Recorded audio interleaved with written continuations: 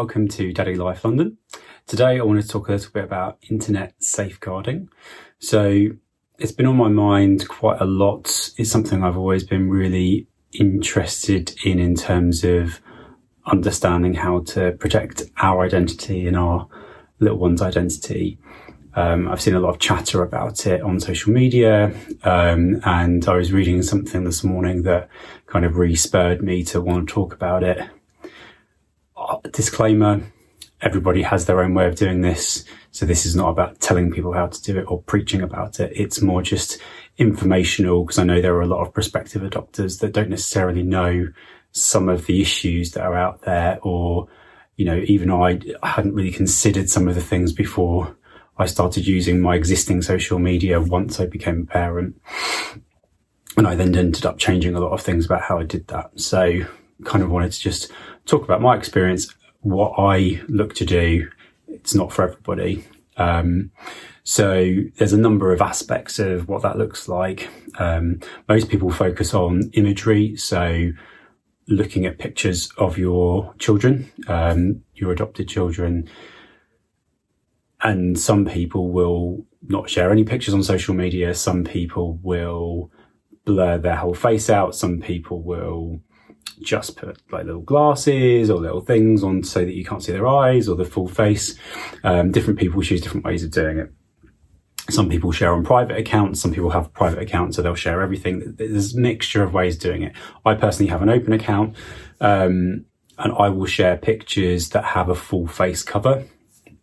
Number of reasons for that for us. So one, I just don't want any part of our child and future children to be identifiable through hair colour, eye colour, main facial features. So at best you'll kind of get that part, but that's about it.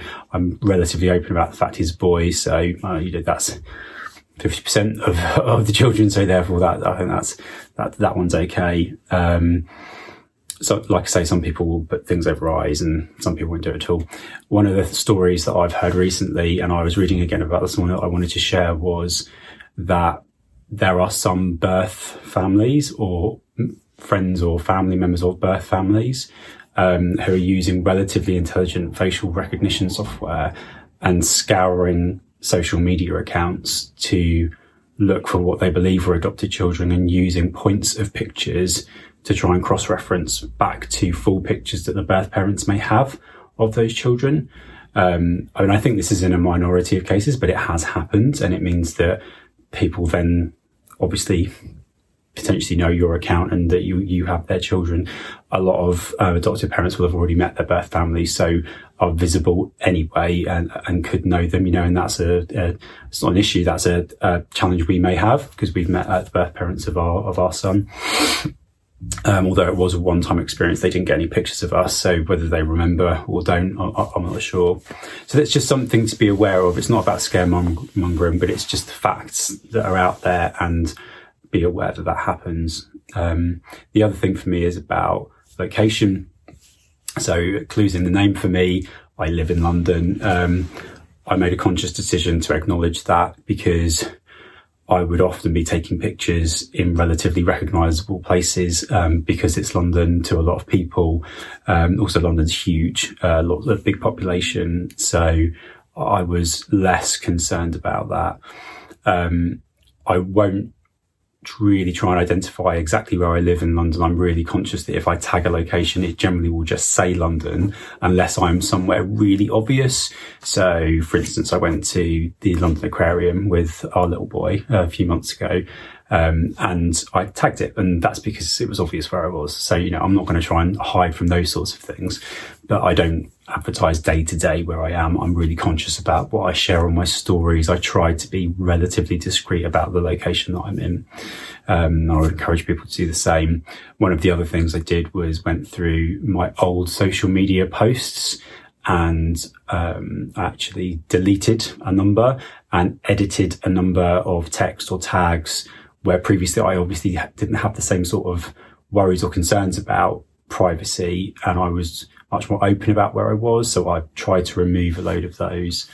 And obviously I've moved around a bit through having that social media account. So it's relatively okay because I don't necessarily live where I used to live before, but still, it's something to think about. I found that easier to do on Instagram than I did on Twitter. Twitter's a lot harder to scroll through. I've actually locked my Twitter account because there's just been I find it can be a bit more toxic personally as an environment. If you share a lot of information about adoption, there's a lot more active birth parents on there or adoptees that have had poor experiences. And I'm not diminishing those whatsoever, but I just don't want to get enthralled in those conversations. I'm more than happy to have transparent and open conversations that, there's always three sides to this situation that we live in, when you have an adopted family, but I'd rather do that in a constructive and positive way if I was going to have those conversations. And for me, this is more about, the reason I run my account is more about showing how we run as a family, helping other people understand what it's like to become a family or how to become a family through adoption.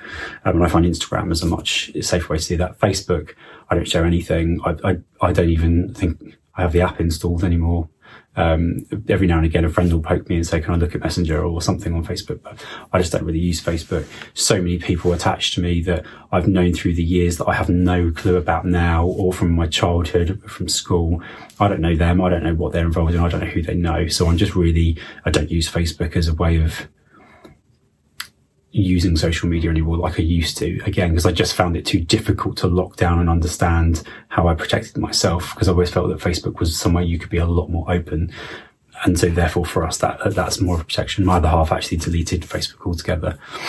So that's kind of location. Birthdays is another interesting one. So I'm going to say birthdays and memorable occasions. So in adoption terms, that could be when you're matched, that could be when they're placed into your home, that could be court hearings, that could be birthdays, significant events associated that the birth parents or birth family will know, right? Because they know when court dates are. They'll probably roughly know placement because of the way that they're informed. They certainly will know birthdays and things like that. So I don't share birthday information on the day.